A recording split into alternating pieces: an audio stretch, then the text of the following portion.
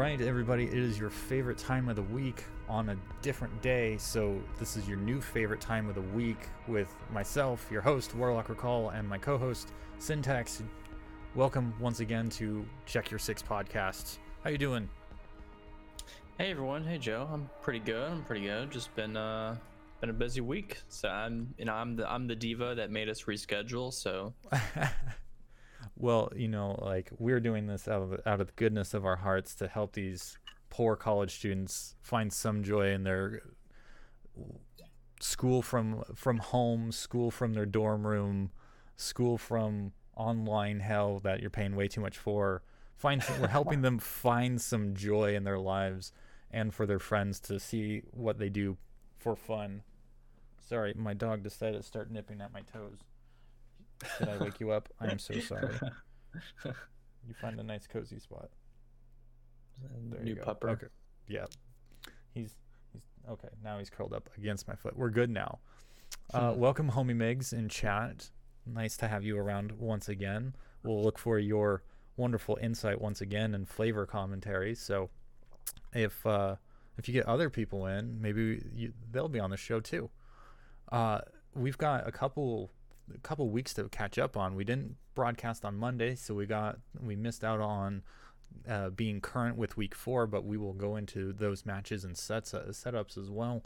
But we also have a lot of week 5 in CEA to cover and some pretty cool match results to talk about from CR6 as well.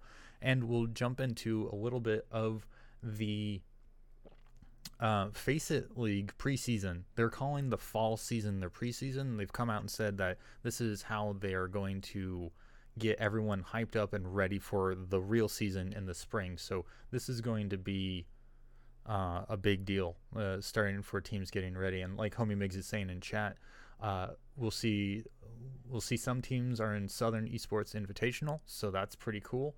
And a lot of matches for Face It and CR6 were today. So that's a lot of week 5 matchups for CR6 and week 3 matchups, I believe, for Face It. So we'll cover most of week 4 for CR6, but weeks 4 and 5 in CEA. And we're not going to go too much into the matches in Face It, but we'll talk about that a little bit later, and we'll tell you why. Diving right into the Rogue Spear division of CEA, we have reigning champions Akron, surprise, sitting there on top of the pile, 5-0, taking down each of their teams, each of the opponents in their league one time through decisively in a best of 2 map setup, winning both maps each time, which as we look in the stats and we talk about that, you'll see how different that is from all the other teams, which is an impressive feat once again for Akron to have pulled off this level of performance consistently across 2.5 years now. Akron 5-0, 15 points, a round differential of 47. I literally don't think anyone can catch up. They could lose every game from here on. Well, and so this is it. Like they had a 5-week season. This is the playoff teams are determined. So we can break down.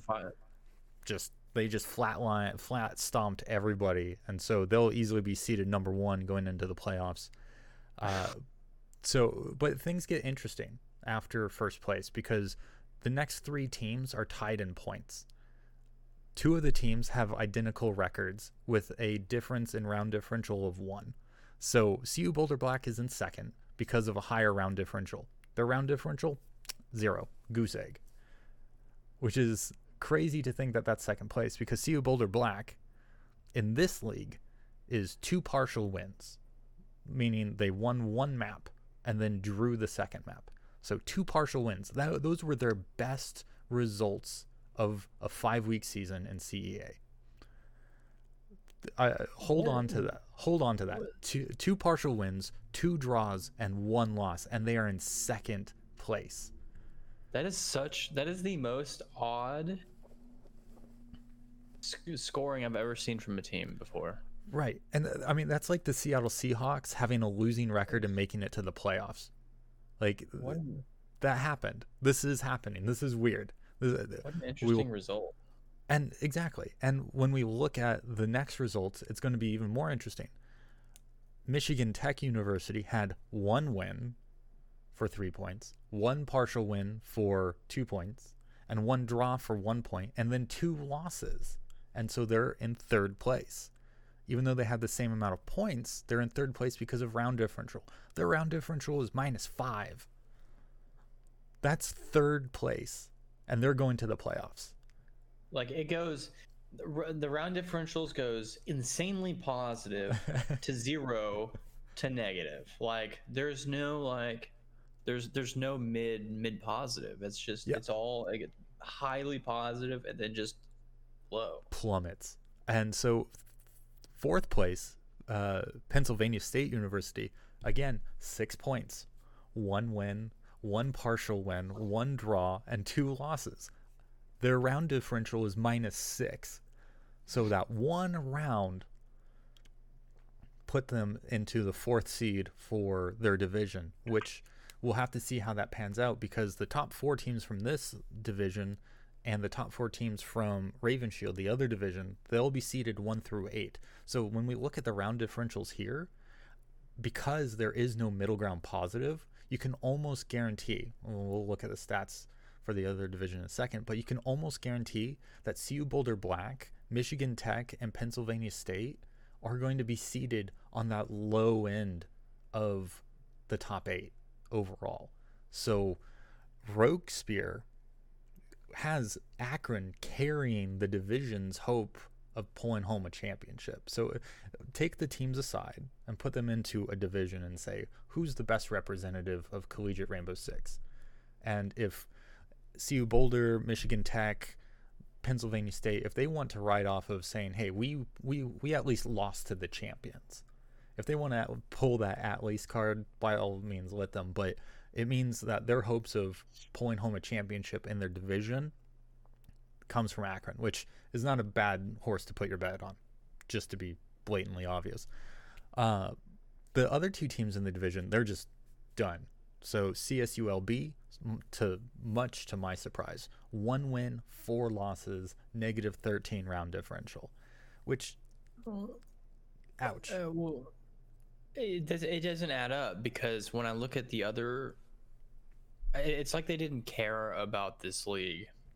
Because if you look at the other leagues and their stats in their leagues, in CR6, CSULB, they've got 3 wins. They're sitting in third place for their conference. Out of however many, I didn't count them, but and then you look at Face It. I forget what group they were in. I think it was like C or D. E. Whatever, wherever it is, I just saw them. Well, I mean, they were net positive wins. Yeah, and they even have that in CR6, and they're in third place in the Mountain Pacific division. Yeah. Only third place, and they're third place, assuming they don't lose in week 5, which we'll find out soon. But if they say they win week 5 and they're 4-1, CU Boulder Black being 5-0 in the same division, but CU Boulder Black is in the same league, and we're getting into this already. We're jumping ship, kind of comparing notes across leagues, and I like doing this. CU Boulder Black is winless in CEA, with CSULB also having 1 win and 4 losses. CSULB is just not performing in CEA, and neither is CU Boulder Black, because CU Boulder Black is 5-0 in CR6. This is like so weird. Yeah, it's like both those teams joined CEA, and then they were just like, screw it. They wanted to focus their attention on the other leagues, which is perfectly fine, but you might as well just withdraw from the league, Yeah. And so, but at the same time, maybe this is how close these 2 teams are in performance. 3-1, 4-0, or 5-0, and possibly 3-1, or 4-1 for CSULB. So they're close in CR6, but Michigan. Go ahead. I think we have Olvin in chat here from Boulder Black. He might be able to shine some light Yeah, I on. mean, don't get me wrong, Olvin. Two partial wins still totally counts. I mean, you're in second place because of those partial wins, and it was so close. I mean, with a 0 round differential, you are so close to going positive and starting to pull off wins. All three of these teams, I don't want to take anything away from them. It's a highly competitive playoff or division around these three teams: Michigan Tech, CU Boulder Black, and Pennsylvania State. And so, I mean, it's a highly competitive between those three. And that's why we don't see much in between. But at the same time, they still had to play CSUL they still had to play CSULB and Arizona State, who are just like not at all performing. -13, -23 round differential, 4 losses or 2 draws and 3 losses for Arizona State. Like, to me, those two teams look like they're out of their depth when you compare them to Pennsylvania State, Michigan Tech, and CU Boulder Black. But then those three teams are so close to each other that it's hard to really negotiate who's doing well and who's like not paying attention to CEA. It's hard to draw that. So we give them the benefit of the doubt, saying they are being competitive, that they are playing. And just when you look at CR6, with CSULB and CU Boulder Black being in the same division and close to each other, and we can see that Michigan Tech is in a different division, but they've fallen a little bit, but they also might be up against very different competitive teams. Maybe Mountain Pacific just isn't as competitive overall as what we're thinking. Homie Miggs is saying he heard that CSULB lost 2 or 3 players that were hard carries. That's going to be a big deal. That's huge. Because he said that teams that qualified for Premier CEA at the end of the spring didn't have the same people on the rosters as in the fall, and that makes sense. But also it doesn't make sense on the league's part, because this is a college league. You know that between semesters, people are going to leave and people are going to rejoin. So why would you have qualifiers in one season and then continue that in the next? If I'm reading that correctly. So I feel like you should qualify and play in the same season. But yeah, I get what you're saying, and that makes total sense. Yeah, and Olvin also saying that CU Boulder Black also lost 2 carries. So it makes more sense. They're both in the same place, and maybe all of these teams, like Michigan Tech, I don't know their status of their team, but they kind of came out of nowhere to be competitive. So maybe this is just seeing where the 3 teams are colliding, because CSULB and CU Boulder have fallen a little bit from where they were, at least in CEA. And having them match up this way, it's putting 3 teams that are very close to each other actually in competition. It's just that Akron is that much farther ahead of everybody. Yeah. Which it's a comparable data point for those teams to be like, okay, we're not in our final form. We can consider Akron the final form and where people could aim to be. That's enough about Rogue Spear. Going over to Raven Shield, we see what looks to be a more competitive middle, but at the same time, we see a crazy drop off in round differential. RIT, top of the stack, runners up to last spring's championship to Akron, so we might get a rematch of last spring's championship, which would be great. I would love to see RIT take it to Akron, just to be like, this far and no farther. RIT 3 wins, 1 partial win, so that's only 4 rounds. So I got to see what their 5th week looks like, but it's entirely possible FIU pulls off a win or pulls off a greater score gain this week, and they take the number 1 seed. Entirely possible. So we got RIT with 11 points, FIU with 10, Madison, Wisconsin, 1 win, 3 draws, 1 loss, -2 round differential in 3rd. Carnegie Mellon 4 points, 1 win, 1 draw, 3 losses, negative 22 round differential. So looking at those, thinking about the top 4, if Ravenshield is what we were going to go into the playoffs with, we would have Carnegie Mellon in 8th. We would have Pennsylvania State in 7th, Michigan Tech in 6th, Madison in 5th, CU Boulder Black in 4th. That's not right. Yeah, 4th. Florida 3rd, RIT 2nd, and Akron 1st. So I mean that's a pretty good step up, but when you consider how far down we look at round differential and everything, we're going to see like the top 4 be a very different caliber of team.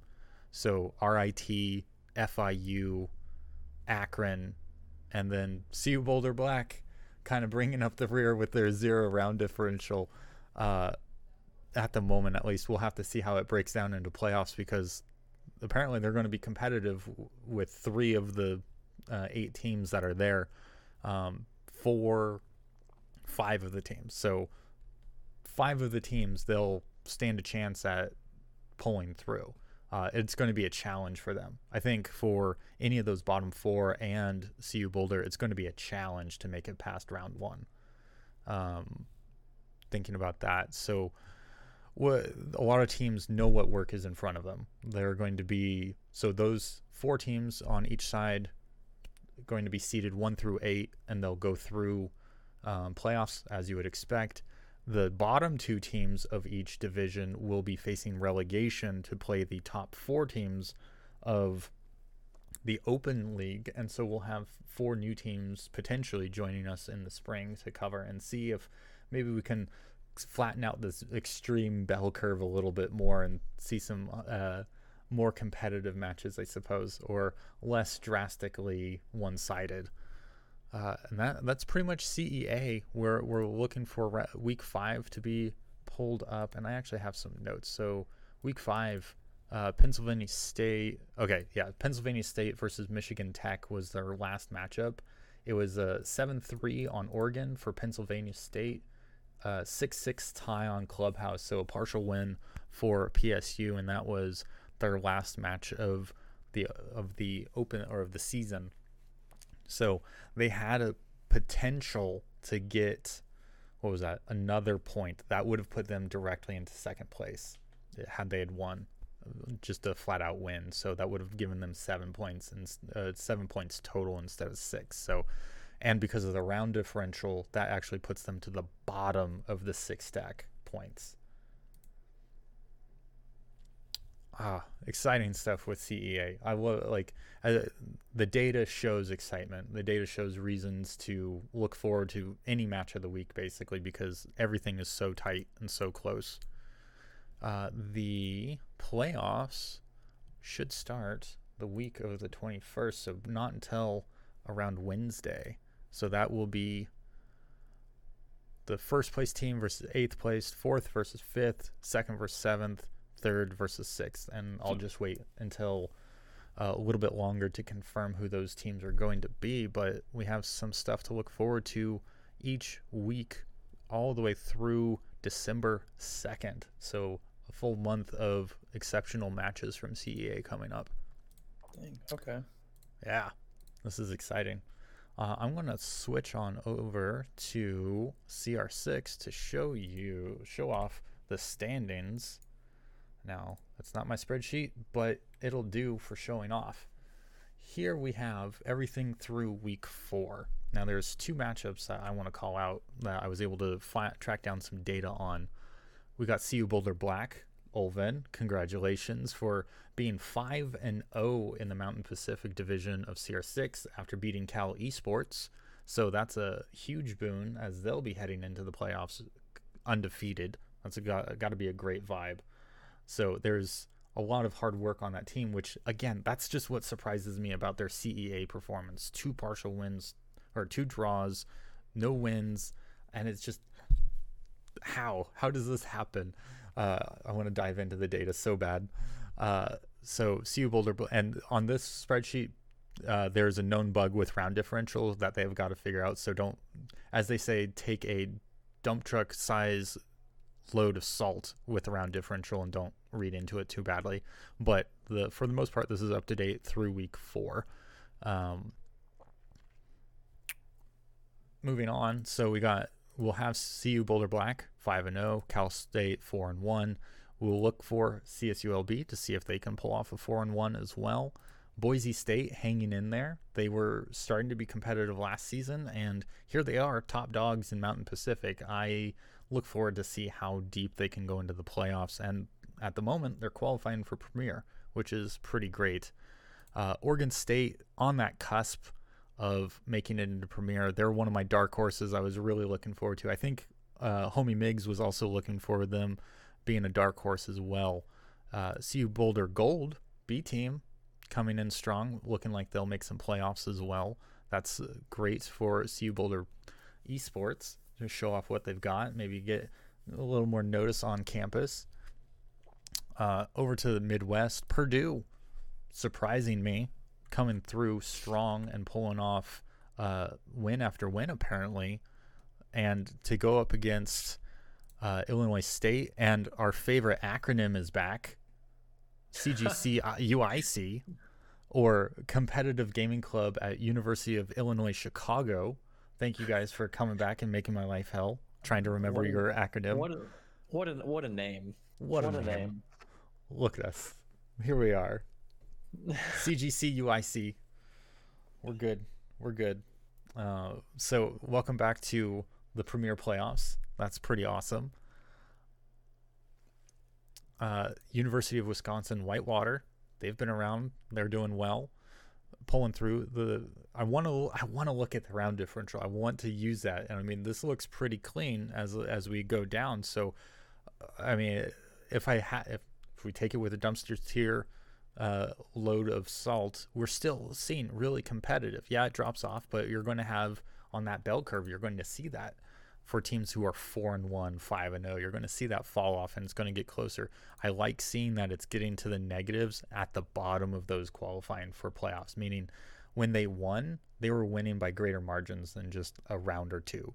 But we're getting there. These teams are getting really competitive, even all the way down to the bottom. So with this many teams, yeah, you would hope to see competitive teams being the ones who make it into the playoffs, which CR6 has done a great job vetting these groups, even locally, like really making those calls about where they go. And for the B teams who get shuffled into different divisions so that they're not playing their varsity squads, like this is still creating a really competitive environment, and the integrity of the league is maintained really well.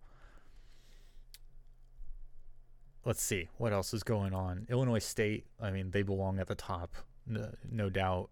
Longhorn Gaming and Texas Tech was actually being played when I started getting ready for the show, so that one's probably wrapped up or just about ready to. And last I saw, Texas Tech was up 1-0, so good luck to them. To be honest, if I'm going to be 1,000% honest, I did not expect Longhorns to be in first place. Maybe I'm out of the loop, but last time I heard about Longhorn, the Longhorn team, like I didn't think they were a first place team, but I guess they are. Yeah. So that's a surprise to me. Got to look forward to those kind of upsets and seeing how teams can surprise us. I mean, the one thing that we really need to be cognizant of is how much these teams can change season to season. I mean, we don't, and I mean, beyond the teams, we got to look at the clubs themselves, the varsity teams. Is the school actively recruiting now? Some schools are actively recruiting players for specific games. Like Maryville is all over Overwatch and League of Legends. Akron, for all I know, or Saints Gaming could be pitching scholarships for Rainbow Six. And that's going to be a different caliber of team. And so, like, there's so many moving parts in collegiate esports that it's really hard to say why one team falls off over another. Okay, Homie Miggs confirms St. Clair Yeah. esports was recruiting for Siege. So You know what's funny is like this podcast, when we first started talking about it, I was just thinking to myself, I was like, you know what? I wonder if the rise of Siege is actually going to influence people's decision on where they go to college because of who they want to play for. it is now. I wonder if it is actually going to happen. Yeah, I guess so. If they're actively recruiting people to go to their college, then Colleges are actively recruiting. Ubisoft is formally supporting this. Faceit is doing the marketing and publishing and providing opportunity and large prize pools. Universities getting free, essentially free, because their scholarships and their support just have to be like room and board or even just a little bit of assistance because no one's expecting to go to college on a full ride right now for playing esports.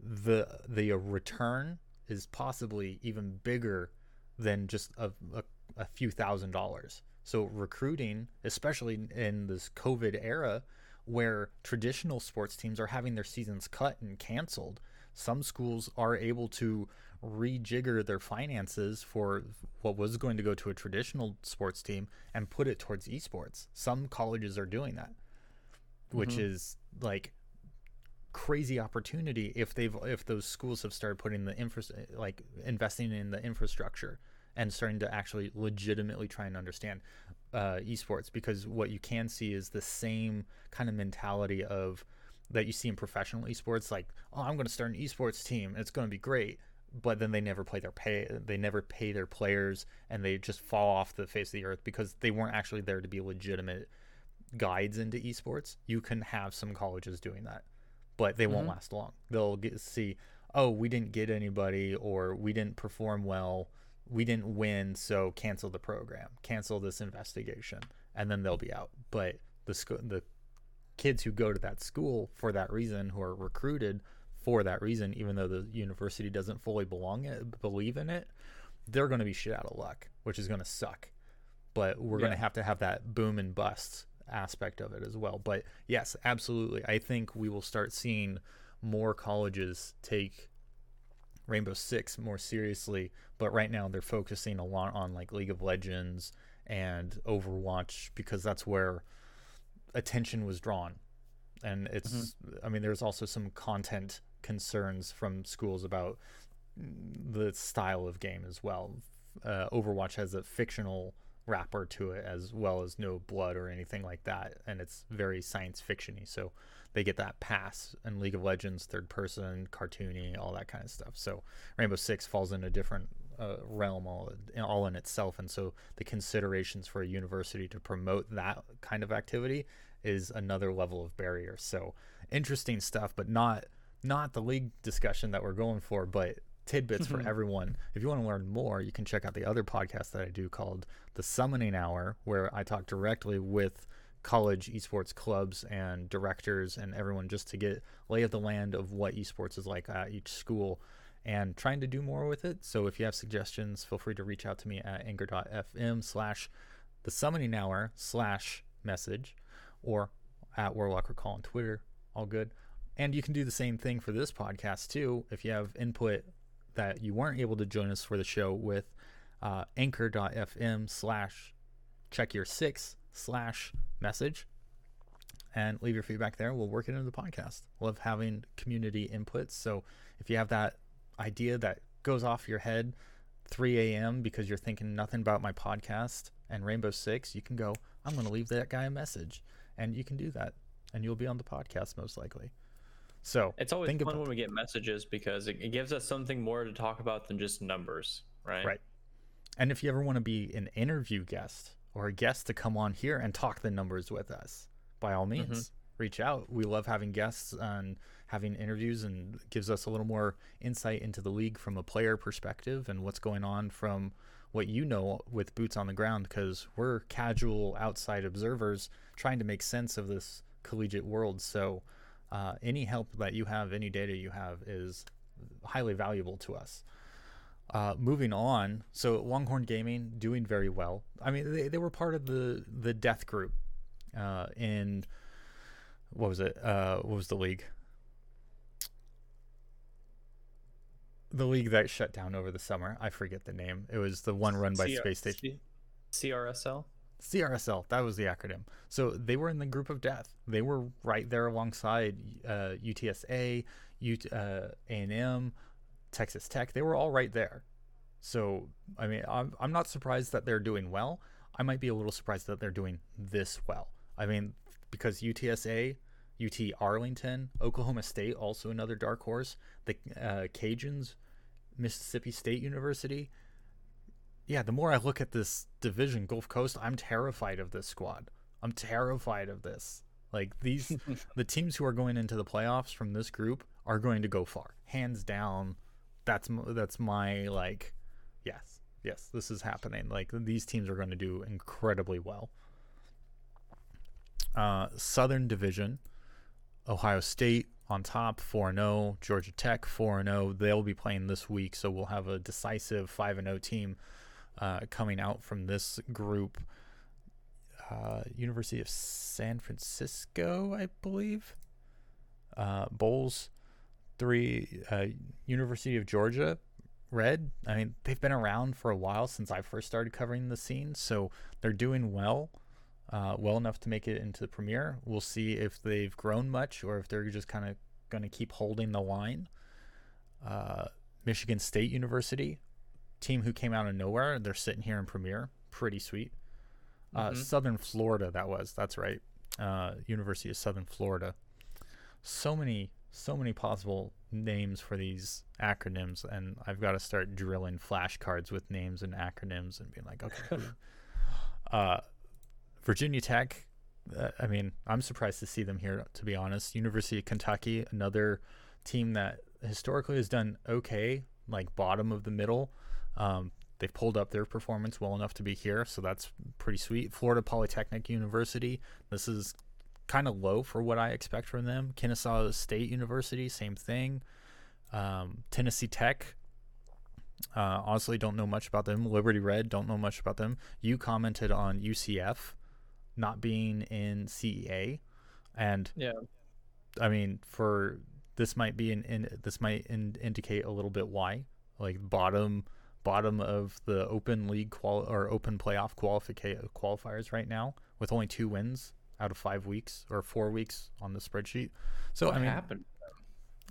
My guess is that the player, like the golden player, just left. Graduated, stopped playing, whatever the reason. Like the squad's just not the same. BGSU, I don't know anything about them. University of Michigan is showing up strong. So University of Michigan State was up here, and then you have Michigan Technological University over in the Midwest Division also qualifying. So 3 Michigan teams. Oh, it's UCF's B team that's in the South Division. Okay. Oh. UCF A team is in CEA Division 6. Oh, okay. So they split their squads across leagues. Interesting. That's good to know. Thank you, CJOMO.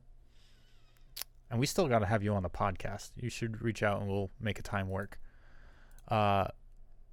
Moving over to wrong tab. Let's go back. Let's show off for everybody.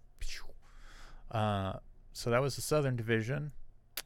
We've got the last group, University of Montreal versus Akron. That actually I have a read on, which is Akron winning, surprisingly, not really, to be 5-0 in the Northern Division after beating University of Montreal. So Akron 5-0, 2 leagues going into the playoffs. I think I have to go with, I think it was Homie Miggs who called out a couple weeks ago saying that Akron might actually be stronger than last year. I kind of have to look at this and agree. I want to see if I have to imagine that they're in the Face It League. It's so damn hard to find what teams are where on their Face It website, which we'll get into that. Face It, I have feedback for you. St. Clair Esports, they're recruiting for Rainbow Six. They're top 3. Not a bad place to be. NJIT Highlanders, we see them over in CEA also. I don't believe they were doing well, so they were one of those bottom teams as well. So to see them doing well here just maybe goes to show the different levels of skills in their matchups. So because they were also participating with Stockton University.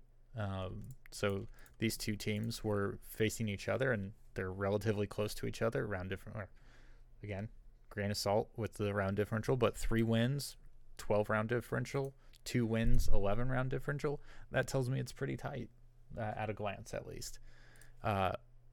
Northeastern Club is on here. FSU is on here. Alfred State, I had a lot of high hopes for them.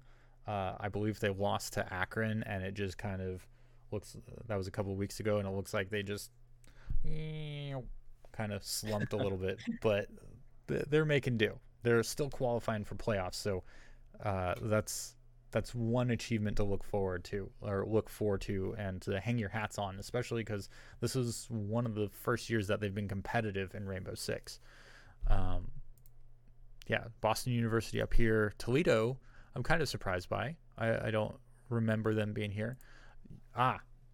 So this is actually important. Ohio State University Scarlet, this is their A team.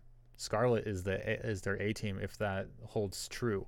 So this is a southern team by default, or maybe they were considered northern and they put the B team over in southern.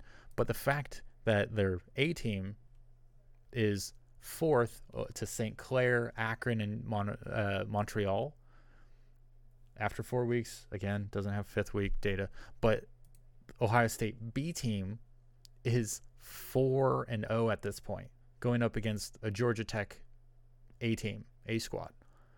Mm-hmm. And so the Ohio State University has 2 squads that are just stacked, kind of like CU Boulder over in the Mountain Pacific. CU Boulder Black 2nd or 1st, and then CU Boulder Gold still qualifying for playoffs. And with Olvin in here, maybe he can give us some insight on how CU Boulder Gold's 5th week went. But I mean, we're starting to see some of these universities have enough talent to go multiple teams deep, and I believe this is why Faceit instituted the rule that a school can only have one team in their competitive league, but as many teams as they want in their essentially intramural league, entertainment league. And actually, to go back to my CU Boulder comparison, apparently the B squad lost, so they may be out of playoff contention, which would be really unfortunate. It's essentially down to making sure that not too many other two-win teams won, and that their round differential doesn't plummet. If they do well or well enough, they could cling on to a playoff qualifying spot. I'll be really interested in seeing how that data breaks down. But Ohio State, they are definitely doing that. They're definitely having 2 teams. I might have missed it, but it's Cal Esports on the very right hand column. Is that Cal Berkeley? I don't know. Let's see if we can find out. That's the only thing I can think of that's just Cal Esports, right? Let's see. How are we doing? Oh, we're doing good. Let's see. Stats. You couldn't give me good stats? Those hippies up at Berkeley. That's summer stats. But let's see. Team Cal. No, it's not going to be listed here. That's unfortunate. Let's see. Do I have a different spreadsheet open? Match lists. That's not the one I'm looking for. It's not that one either. I have a lot of spreadsheets. Well, that's okay. We can we'll look it up later. I don't know if it's Cal Berkeley. Olvin is saying he thinks it is Berkeley. It would make sense because all the California State teams are CSU something. Yeah. And so yeah, that sounds like it would be right. Either it's Cal Berkeley or Cal Poly. That's one of those two. Cal Poly usually identifies as CP or Cal Poly Okay. when I've seen them in esports. So that's them. That's CR6 at a glance through week 4 with a little bit of updates through 5, which we'll have to talk through the rest of the outcomes next weekend, because it looks like our new streaming time is going to be on weekends. So we're going to accommodate life. How dare we? But we'll be broadcasting on weekends, so hopefully more of you all in the community can join us, and we'll start your weekends off right with a little bit of CR6 with your coffee, perhaps maybe with a little lunchtime BLT, nice light lunch to go with some heavy hitting topics in the collegiate Rainbow Six universe. Now we're going to shift to the last league and keep it relatively short, because it's hard to have a lot to talk about with FACEIT in the preseason. It's cool that they're looking at the fall being their preseason and the spring being like the main event. I like that approach. Lets a lot of these new teams, new members really formulate a strategy without having that implied pressure on them, outside of the fact that they want to try and get better. And this is an opportunity to be competitive. It's like free scrims. It's scheduled scrims, being able to adapt on the fly, practice that adaptability without necessarily knowing who you're going to be going up against. So it also doesn't help that CR6 has or not CR6, but FACEIT has 20 groups. Yeah, 25 groups, 125 teams, 5 teams per group. And I'm going to show this to you because it's silly. I'm going to show this to you. This is how a group looks like. I'll zoom in a little bit. There you go. Group A. Group B. You get five teams again. 5 teams. And so the standings really don't tell you a whole lot. Like, you can click on a team, you see their matchups, team stats. It doesn't tell you how their matches or match history. Match history is not available. Well, that's not helpful. Yeah. You go over to matches and you get group A all rounds ongoing. There's nothing ongoing. Why would I want to default to this? The upcoming matches, you can see all the matches that are coming up. But what they don't tell you is that every team gets one bye. So past round 1, Norwich gets a bye, and each team will get one bye per week. So it looks like there's five weeks, which will really just be a couple matches. Round 1, you get to see how the 5 teams broke down.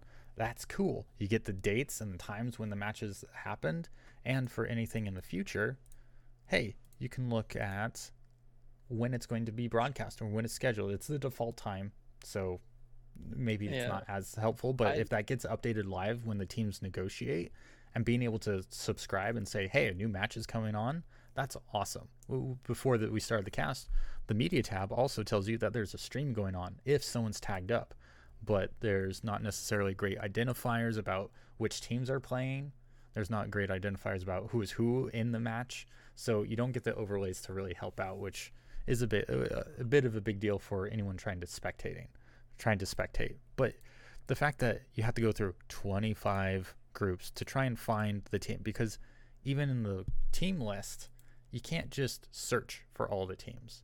You can't just find the team that you're looking for. You actually have to click through each and every one of them. And like the status, that doesn't help. Playing, not playing. I don't. What I find ironic is the fact that they took the time to separate the entire U.S. into sections, right, for all those schools. And then they're like, okay, you guys are in all these different divisions. We're just gonna draw names out of a hat for the groups. Just screw it. And they're not seeded because they don't have any data on these teams, or they did have data from the other leagues if they wanted to use that, but they decided not to. So they're round robining everything, mixing and matching everything. What was it? It was Group D that we looked at. Kettering University, no idea who they are, no idea where they're from. And here's the other thing: when you go back, it resets your choice. So I have to remember what group I was looking at when I want to go back. Nobody UX Yeah. this. But Elon is on there, Rowan University, and University of Hawaii Manoa. Like, there's such a weird mix-up that it's going to be bizarre. They need to take things into consideration. Like CJ just said, he goes, "We're in North Carolina, and we have to play University of Hawaii." That matchup is going to suck, just for Because latency, everything. yeah, ping issues. Unless you're on the West Coast, like the ping between matches is going to be horrendous. Yeah, exactly. And there it doesn't look like there's any accommodation for that, which is a pretty abysmal planning, to be honest. I mean, again, they know the regionality of this. They could have set that up. I mean, you could have been looking at a league very closely aligned like CR6. It's not even like that. That shouldn't even have taken any effort to even think about. Like, oh, this Hawaii group is placed in a group with a bunch of East Coasters. Maybe that's probably not a good idea. Yeah, and like, I don't know. And I mean, Homie Mig's calling out the groups were made friendly and mixed up for the preseason, and the main season will be regionalized. But like, regardless, they should have just seen that and been like, okay, you know what? Let's put them in a group with West Coasters. Yeah. I'm gonna put my producer hat on and be like, at any point in time when you can reduce risk, that's what you do.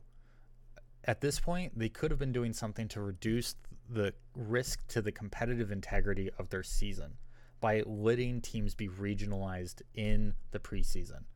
If this preseason is all of the teams that are both in the intramural and the competitive league, I still have to go, what are you learning from here other than that your tool has really bad usage, that you haven't actually thought about how you're structuring the competitive league, and just put something together that represents the actual product that you want. If you want your competitive league to be competitive, start sorting and practicing your seeding system. Start practicing what you know teams to be good at. Start practicing how you want your production staff to be running this. Like, this just seems like I would rather have CR6 have the support from FACEIT as opposed to what FACEIT has built from the ground up.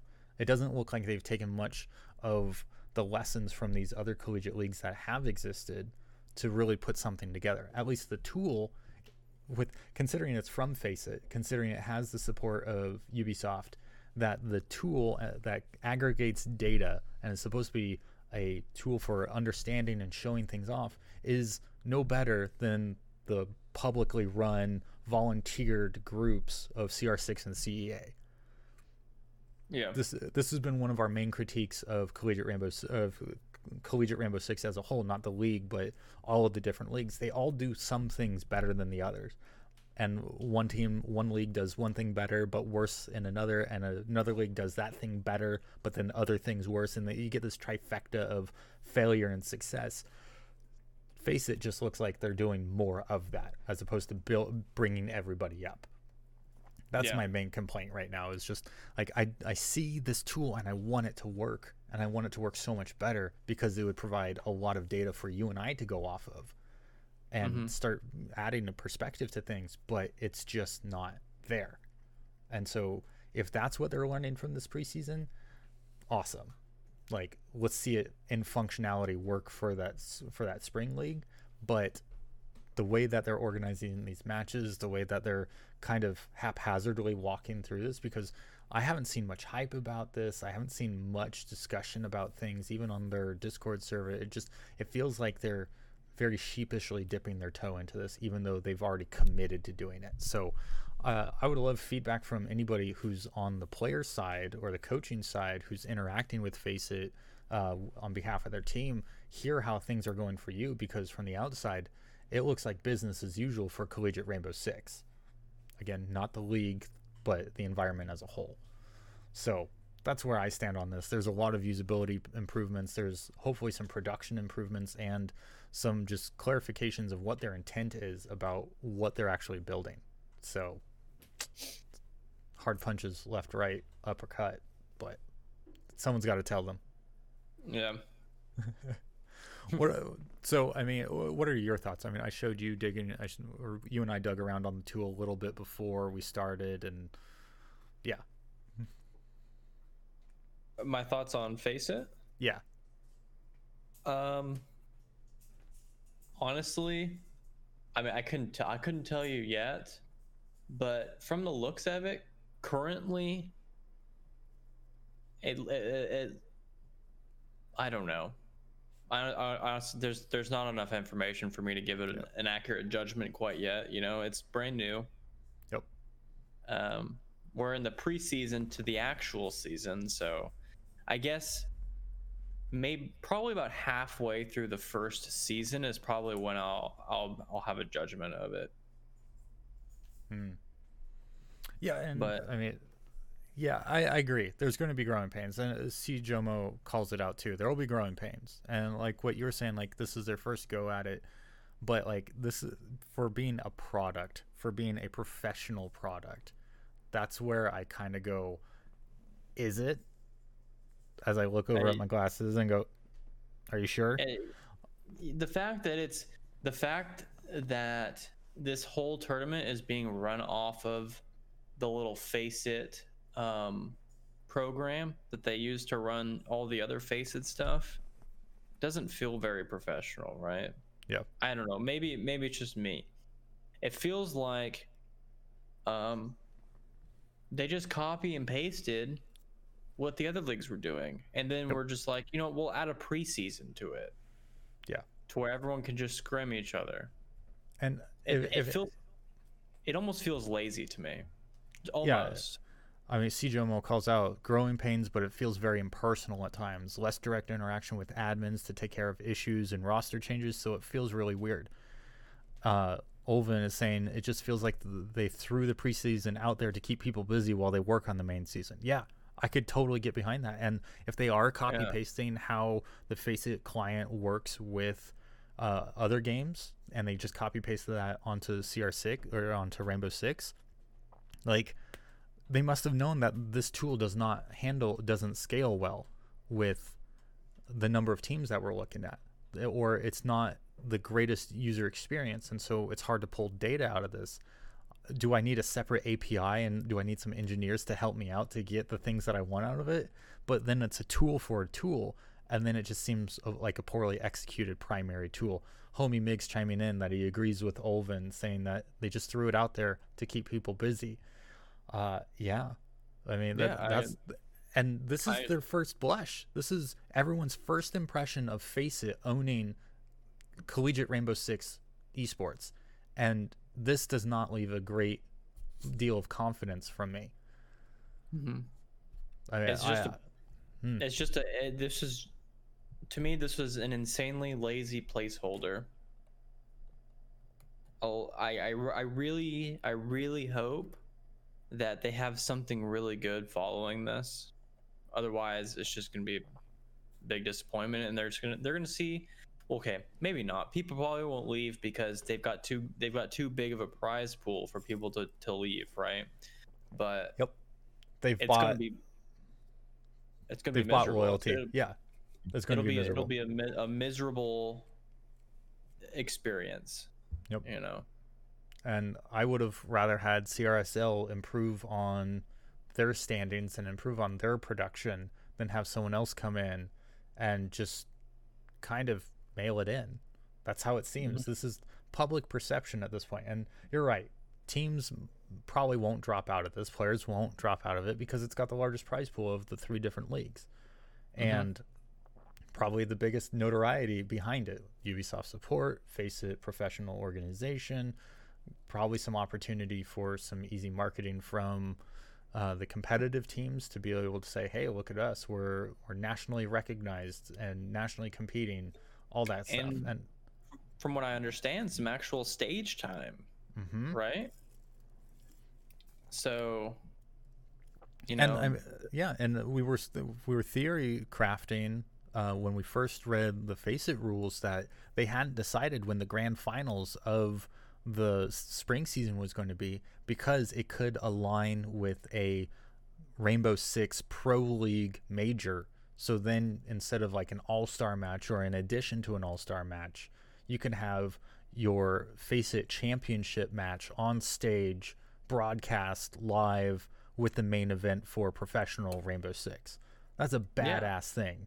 yeah. Instead of like I think they were going to do that, you know, because it aligns with a pro league match. Instead of doing like a creator showdown or something, Hmm.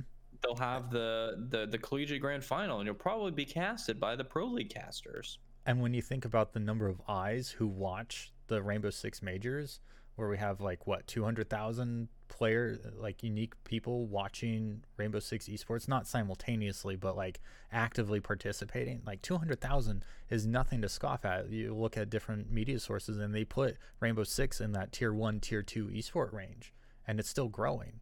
So Mm-hmm. assuming uh, that pattern can continue, putting college in front of that many spectators and then seeing great competition, it's going to grow the collegiate league. You're going to see reciprocation of effort come in. So they have Mm-hmm. to pull it off. They have to pull it off, because you don't want to have that lazy look be the first impression that you give to everyone else who just gets introduced to collegiate, or the people who, or the kids who are playing but didn't realize collegiate esports is a thing and that they could get into it.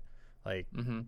for the kids who don't have a team to go into Challenger League, but then they can go into collegiate and get this level of experience. That's a huge boon for all of them. So I would be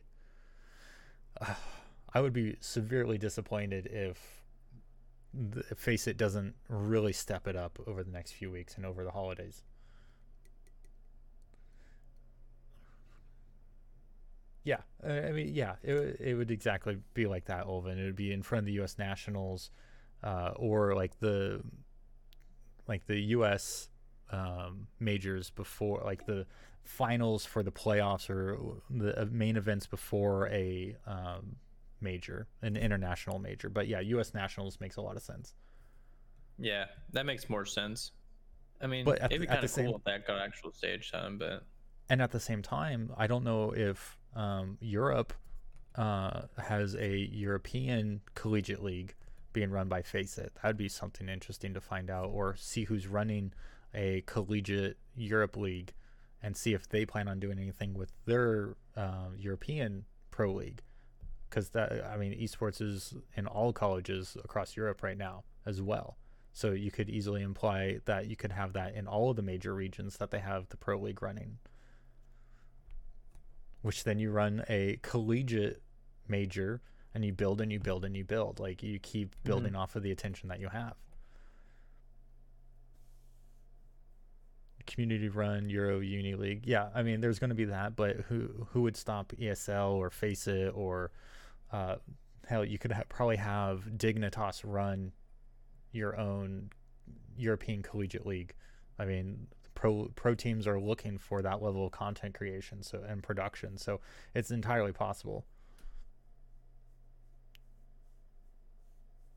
Yeah, and there's 3 majors a year in the new Ubisoft esports plan. Yeah, I mean, all-star game in one, or all-star matchup at one, uh, creator challenge up in another, and then collegiate championship.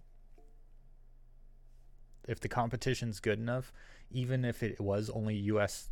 universities participating, if the competition was good enough and if the planning was deep enough, and if that's where they wanted to draw the attention to, especially if they can pull out that there's more North American watchers, spectators, and then like like European, then you put your US teams on the spotlight and you show that off on stream. Like, you want to go where the attention's at, and the attention could possibly be coming from the US more than anywhere else. Hard to say. I don't have that data. Yeah, even as a major, it could be US Nationals. That's right. And I mean, we could go down this rabbit hole for a long time, but I think we've said what we've wanted to say about things. And if you have feedback, as usual, you can reach out to me or Syntax on Twitter at Warlock Recall or at SyntaxGG. We can also, once again, leave messages for us on the podcast at anchor.fm/checkyour6/message and leave your feedback there. We dove into a lot of topics, a lot of teams. Give us updates on where your teams are at, what's changed, what's happening, how you felt you've improved or not quite gone as far as you wanted to in your season so far. Let us know. Thanks everyone. Olvin, Sijomo, Homie Migs, thanks for joining us in chat. Syntax, once again, thanks for joining me on the podcast. I'll let you sign us out for the week, and we will hopefully see you all next Saturday as well, or Sunday. We'll find out. Yeah, absolutely. Yeah, see, Jomo, just shoot us a message on Twitter whenever you want to come on. We are welcome to schedule around whatever you need. So just let us know. And as always, guys, I really hope you guys have a good week, and we will see you guys next time. Later.